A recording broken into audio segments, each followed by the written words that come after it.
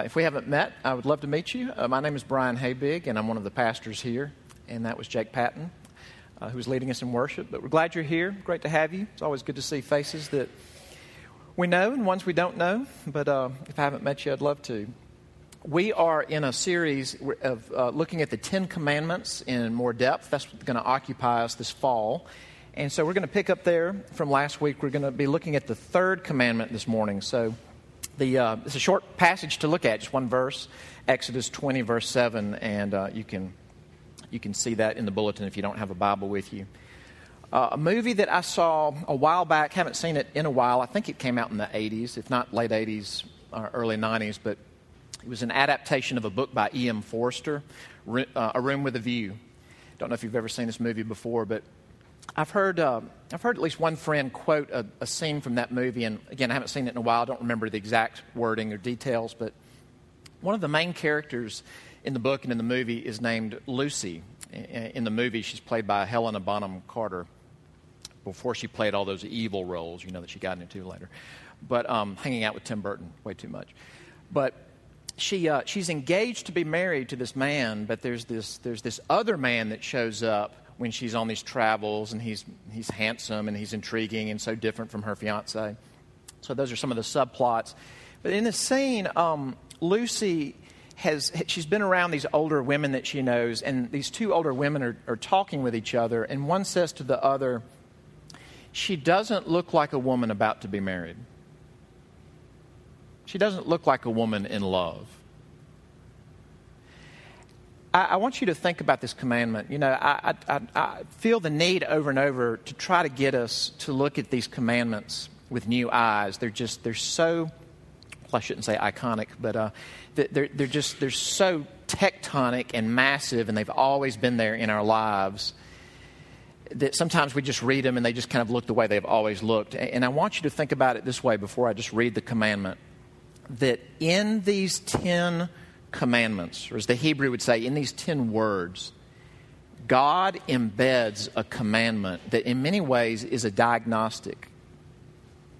And it's a diagnostic for us to look at our own lives and ask ourselves, do I talk like someone who is engaged? Do I talk like someone who is in love? Specifically, with God Himself. Exodus 20, verse 7. You shall not take the name of the Lord your God in vain, for the Lord will not hold him guiltless who takes His name in vain. Amen. Let's pray together.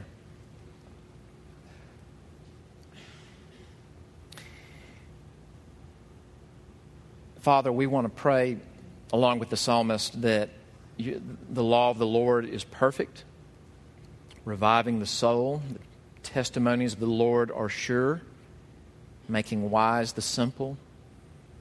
They're more to be desired than gold, more than honey from the comb. And Father, the way that we come this morning, your word may not seem very valuable or something that tastes sweet and that's strengthening. So if that's how we come, we pray that you would all the more help us, even save us from ourselves, and really open our eyes to behold wonderful things from your law. And we ask this in Christ's name. Amen.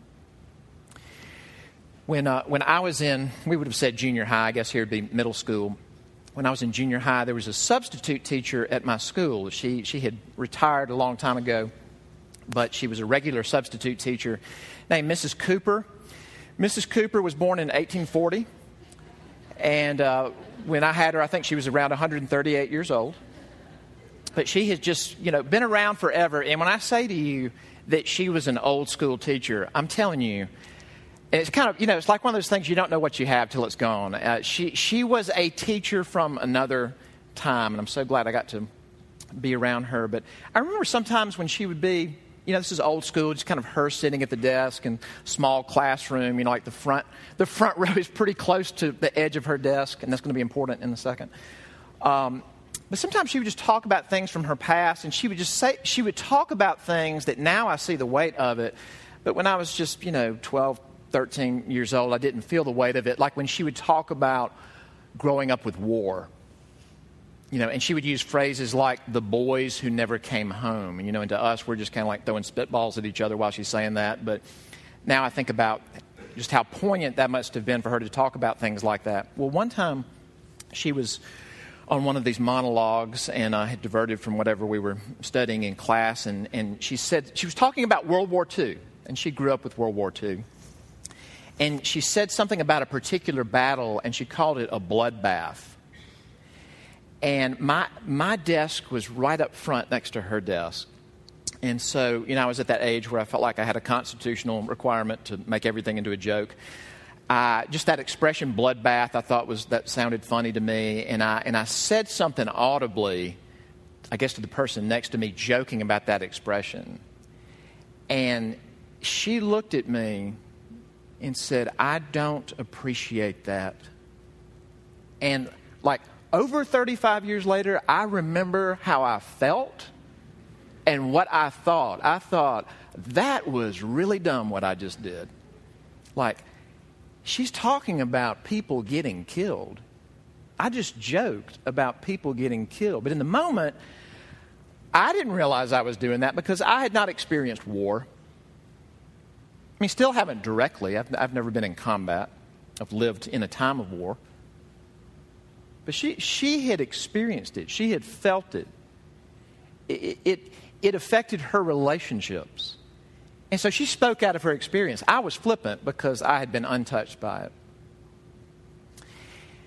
And I want you to take that template and, again, apply that to this commandment. If we're not careful, what this commandment can sound like to our ears is, don't cuss.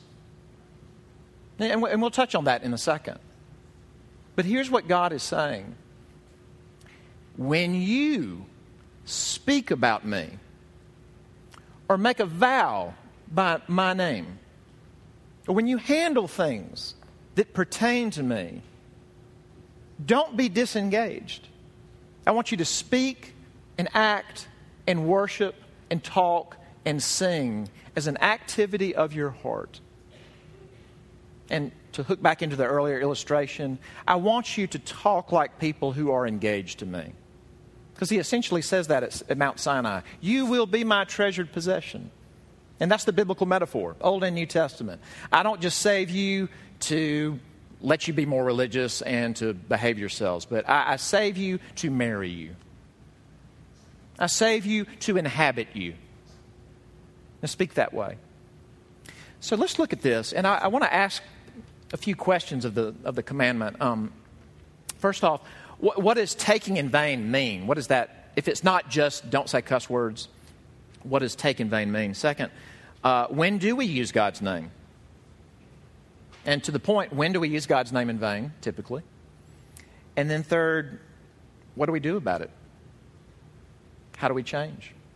All right, so let's dive into this. First off, what does it mean to take in vain? And I've already alluded to this, but I think that where our minds run would be something. Now, I'm going to try not to be inappropriate, but I'm going to have to acknowledge ways of taking God's name in vain and by being vulgar. It would be like to say GD, but not use the abbreviation. To use something like, from a New Testament perspective, to say Jesus Christ is sort of your own personal exclamation point, something like that. And certainly that's true, but actually that phrase that we translate, to take his name in vain, is actually difficult to translate.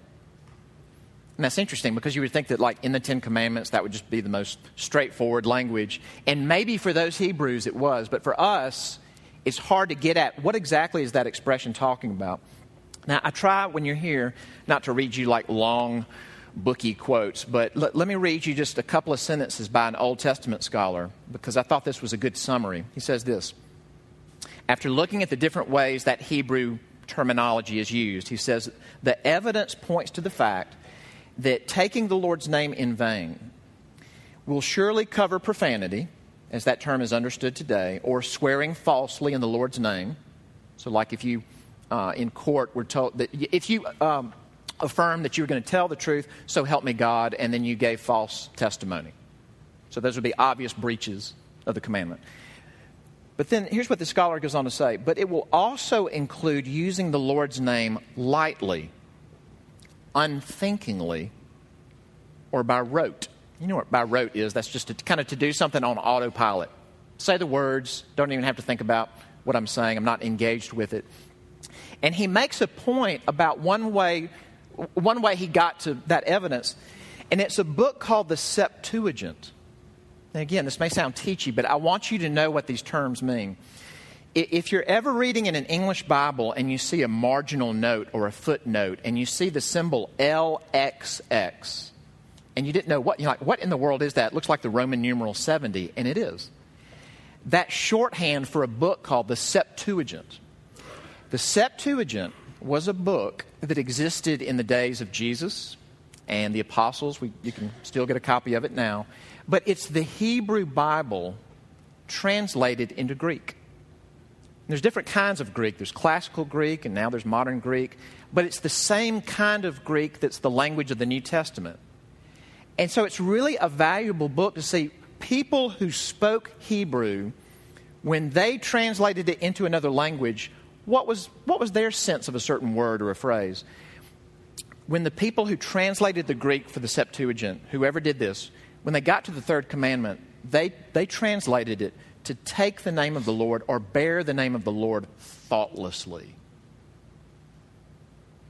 So think about it this way. Think about the different experience of, like, let's say, of different people saying the Pledge of Allegiance to the American flag. Now picture the experience, let's say, back to war, back to combat, of someone who has served in harm's way under that flag, who has been in combat and lost friends under that flag, maybe got the Purple Heart under that flag. Now picture that man or woman saying the Pledge of Allegiance and what's going on inside that person if they're not embittered by their experience. What's going on inside that person when he or she says the pledge versus, what was like my experience growing up, let's say third grade now, where we're saying the Pledge of the Allegiance in class, and like my friend is behind me and I'm trying to kick him, like with my foot or something, and I can say the words by rote, but I'm not thinking about them. I really don't know what most of these words mean. I don't know what indivisible is. I'm just saying these terms. That would be an example, Pledge of Allegiance, of saying the pledge in vain. It's not like overt hostility to the flag. It's just being thoughtless. It's just being disengaged. Autopilot. All right, so that's what the term means, to do that with God's name. So here's the question. When do we use God's name? Again, the big target would be using it as your own personal rhetorical exclamation point. Using it as your little rhetorical flourish to show that you're angry or you're upset or you're shocked or you want to be funny, and that can be GD or other versions of that. But what are other ways in which we traffic in God's name, and that would be, target-rich environments for using His name thoughtlessly? And I think there's three big groups. It would be worship, promises, and then what I'm just going to call processing. Like thinking about your life and talking about your life. Worship, promises, and processing. So, think about worship. Think about even this morning, what was the call to worship? And as I've been saying lately, this was not a coincidence. The call to worship was from Psalm 113, and it was a call to praise what? The name of Yahweh, the name of the Lord. From the rising of the sun to its setting, the name of Yahweh is to be praised. Did you think about what you were saying? Or were you still in the parking lot?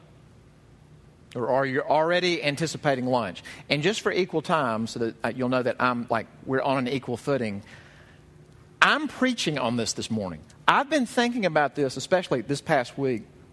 I caught myself just a few minutes ago preoccupied by the sermon I'm about to preach. So I'm not thinking about the words that we're singing and saying to God, because I'm thinking about that I'm about to preach on, do not take the Lord's name in vain. Now, what's wrong with this picture? Every week we pray the Lord's Prayer. But when you pray something over and over and over and over, it gets so deep down in your memory and your insides that you can say it without thinking. And, that's especially grievous because what's the first request that we make? Our Father, who art in heaven. And what's the first thing we ask?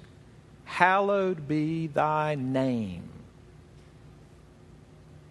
Lord, there's all these things that we could pray about, but the number one thing we're going to pray about, because Jesus taught us to, the first thing we're going to pray is, Lord, may your name be set apart and special and different, honored and celebrated like no other name. That's the first thing we ask. Did you think about it? When we come to this table, which has the Lord's name on it, around it, it's done in His name, you can pop the bread in your mouth. We can take the cup and we can sip it. We can do it with engaged hearts, or we can do it by rote. That's what dead religion is like. Do the right things by rote. So worship is a huge one. Like right now is a target-rich environment to take the name of the Lord in vain. Promises. The most obvious example again would be if you swore an oath in a courtroom or in maybe some other setting where you affirm that you're going to tell the truth, so help me God, and then you gave false testimony. You lied. You bent the truth. When you'd used God's name to say that I will tell the truth. But there's other promises, like marriage. Marriage vows. We tend to think that the real badness of the things we do in our relationships, that the main arena of the badness is horizontal. That it's the thing that transpires between me and this other person. In this case, between me and, if you're married, and my spouse. But primarily, our offenses are vertical. That everything that I promised to do as a husband, I did in the name of God. With this ring, I thee wed in the name of the Father and the Son and the Holy Spirit. I do promise and covenant before God and these witnesses. And that's the thing. It's like when a husband doesn't cherish a wife. When a wife doesn't honor a husband. It's not just a horizontal offense. First and foremost, vertically, we affirmed that we would do something. We vowed before Him and others in His name, and then we kind of do what we want. That's taking His name in vain. Or standing in front of a congregation and affirming that, I'm making a covenant with God and His people. I will do these things. I promise to strive to live a godly life. I promise before God to support the church in its worship and work to the best of my ability. And then we default to what we default to. So promises, target-rich environment. But the third may be the trickiest, and it's just all the in-between time of life when we talk about our lives. When we think about our lives and we try to process what's happening and why what's happening. Let me quote something to you from our catechism. And it says this, that one of the ways, or it would say one of the sins that's forbidden in the third commandment. Now this is written in the 1640s, so the language is older, but just hear me out. One way that we do that is murmuring and quarreling at, curious prying into, and misapplying of God's decrees and providences. Misinterpreting, misapplying, or in any way perverting the word or any part of it. Now here's what that looks like. Curious prying into, misapplying of God's providence. What that looks like is when you or I are just kind of talking and thinking out loud and we say something like, you know what I think God is doing here? Like we look at the circumstances and we try to decode it and deconstruct and go, okay, I know the plot line now. I know the thing that God is up to. And the Catechism is saying, no, you don't.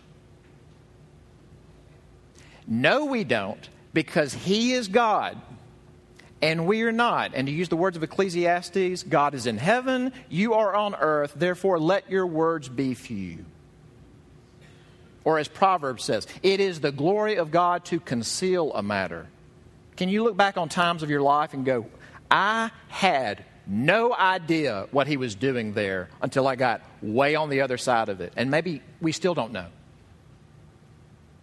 But that's a way that we take His name in vain. You know, I know what God is up to. I mean, even though He's infinite and I'm finite, and even though He's immortal and I'm mortal, and even though He's like from all eternity and I started in 1967, I think I know what He's doing right here. Let's taking His name in vain.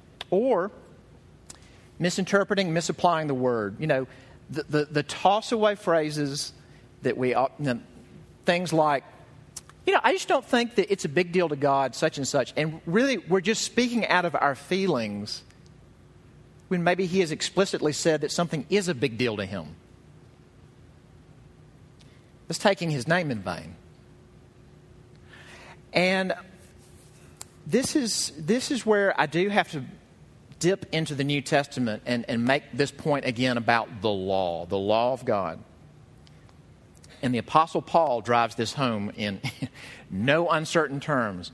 The law does not have the power to change us. It has the power to expose us as lawbreakers. And we are lawbreakers. It has the power to show us what we're really like, to show ways that we do fall short of the glory of God, even though we may not feel like we're falling that short of the glory of God. Well, here's a big one. And just knowing the third commandment doesn't have the power to change how we talk or sing or dialogue about God. So I hope that's pushing us to the third question, and that is, what do we do? How do we change? Because make no mistake about it, there's the command, but then the Lord makes sure that we hear something else. You shall not take the name of the Lord your God in vain, for the Lord will not hold him guiltless who takes His name in vain. Well, then I would say that all of us are guilty. All of us are guilty of doing this. So what do? You know, the command says, do not take the name of the Lord your God in vain. Yahweh your God in vain. Where's the first place that expression, Yahweh your God, shows up on Mount Sinai? It's before the commandments begin. We've actually looked at this at least a couple of times now. Before God gives commandment number 1, He affirms this: I am Yahweh your God. I am the Lord your God who brought you out of Egypt, out of the house of bondage. And then the commandments begin. What does He say? I am Yahweh your God. I've already rescued you. I'm already committed to you. You're already engaged to me. Now here's how I want you to live. Why is that so important to remember that? A few years ago, I saw a little quick piece on CBS News. In fact, I found it online again this week, and maybe we can post it on our social media stuff. But the story came out about 3 or 4 years ago. And it was about the experience of a woman who lost her husband in World War II. And his name was Billy Harris. And her name is Peggy Harris. Lives in Vernon, Texas. Her husband was a pilot in World War II. And he was part of the just kind of overall D-Day efforts. And at some point, I think is either part of or the aftermath of the D-Day invasion, he was shot down over German-occupied France, and his plane was going down, and it was headed straight for a French village named Levant. Now, all his wife, or widow, ever got, because of just miscommunications, things that fell through the cracks, the only thing that she heard officially was that his plane went down and he was lost. So she had come to grips with the fact that, he died. Never remarried, never moved on. Widow the rest of her life. She had a relative that decided to do a little bit more digging, see what kind of info he could find out about her husband. And what he uncovered is like something out of a movie. There were eyewitnesses the day that his plane was going down and was headed straight for Levant. And the eyewitnesses saw him very intentionally bank his plane and avert the village and crash into the woods.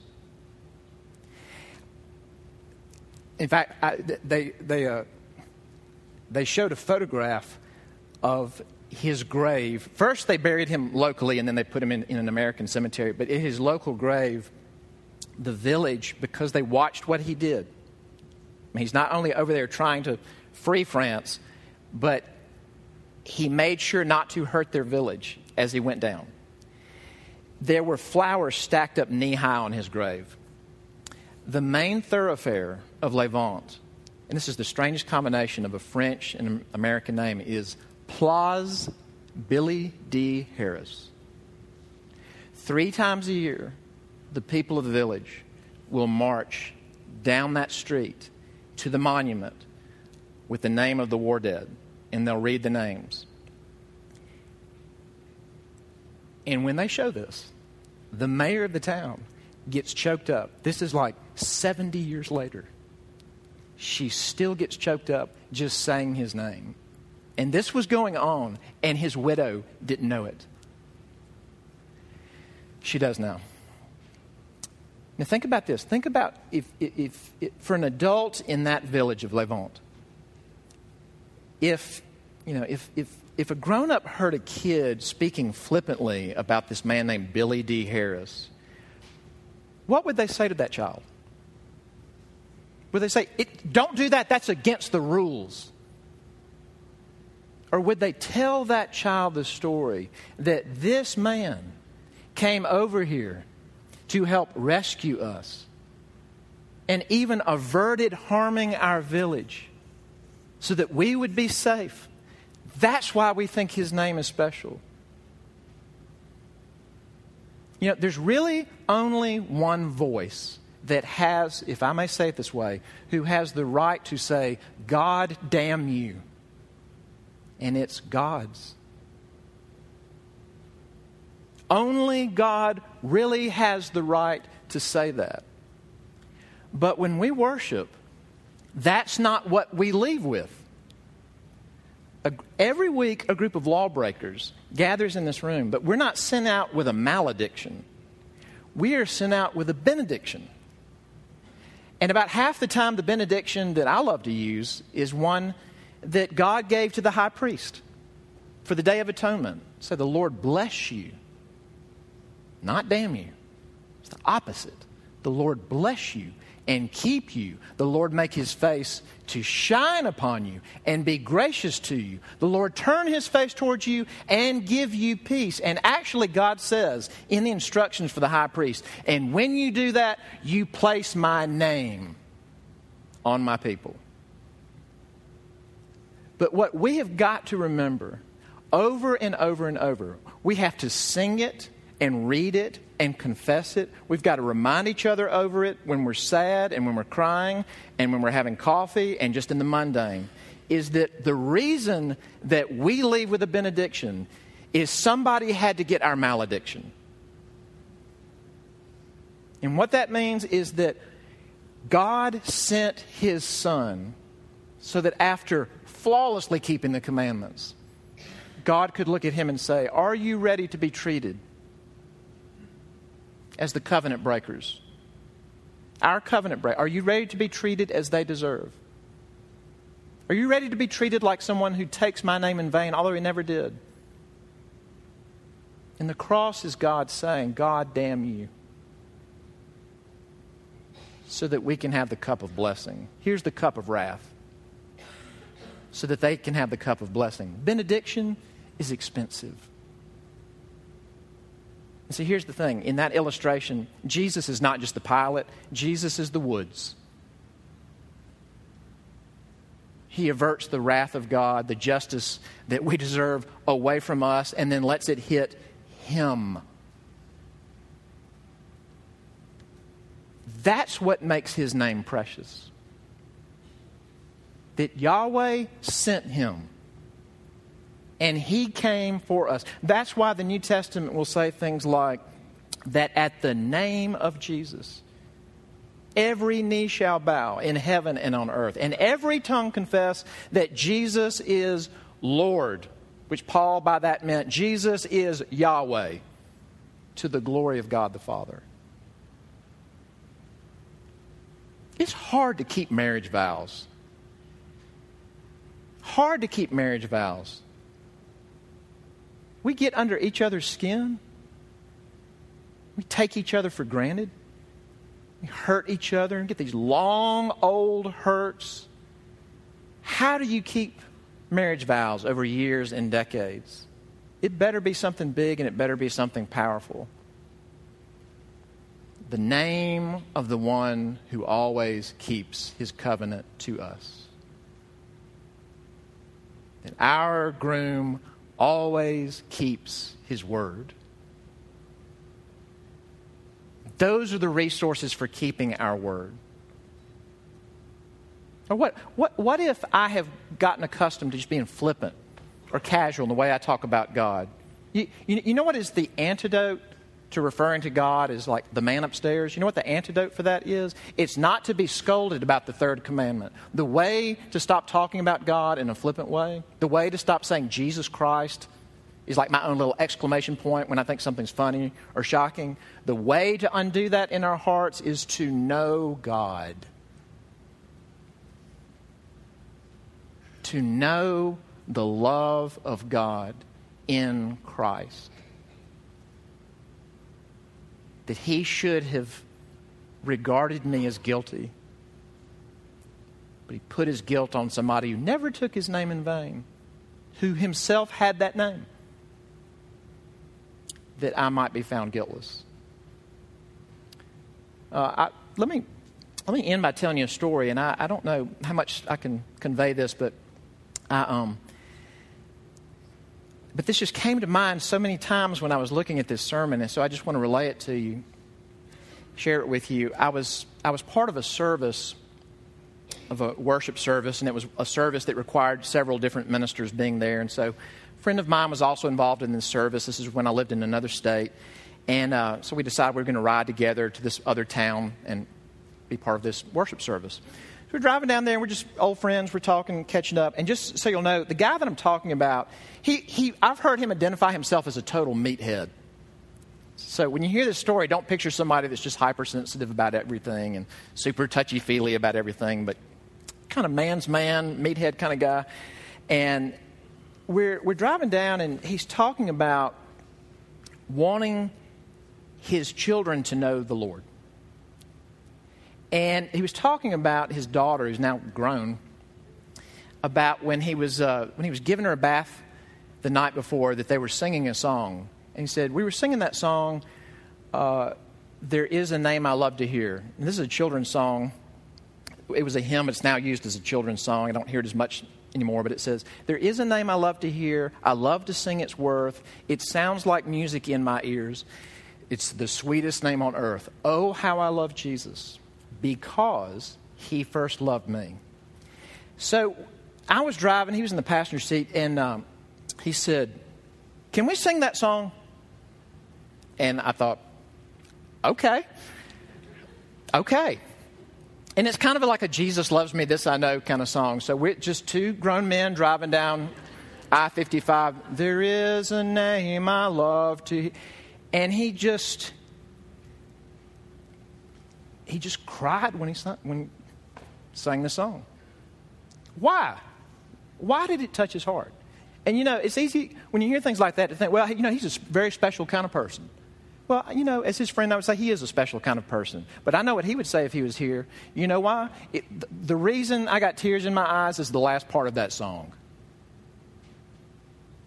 Because He first loved me. His name is precious because He first loved me. I don't need to say GD. He broke the power of sin. He first loved me. I don't need to lie. I don't need to act like this is filler.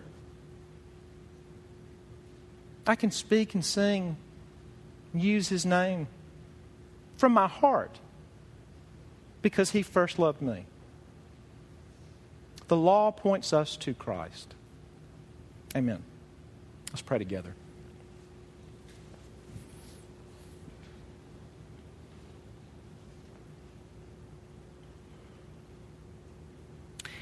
Our Father, we who have broken vows and broken promises and done thoughtless worship and used your name for humor or to cuss, oh, how we need a Savior. Thank you for perfect Jesus. Thank you for loving Jesus. Thank you for sending Him to us. Lord Jesus, thank you for being treated as if you were guilty. Thank you for making your people guiltless. Thank you for breaking the power of sin in our lives. Please change us so that we're truth tellers, that we speak about your name like it's the most special thing in the world, and we ask this in your name. Amen.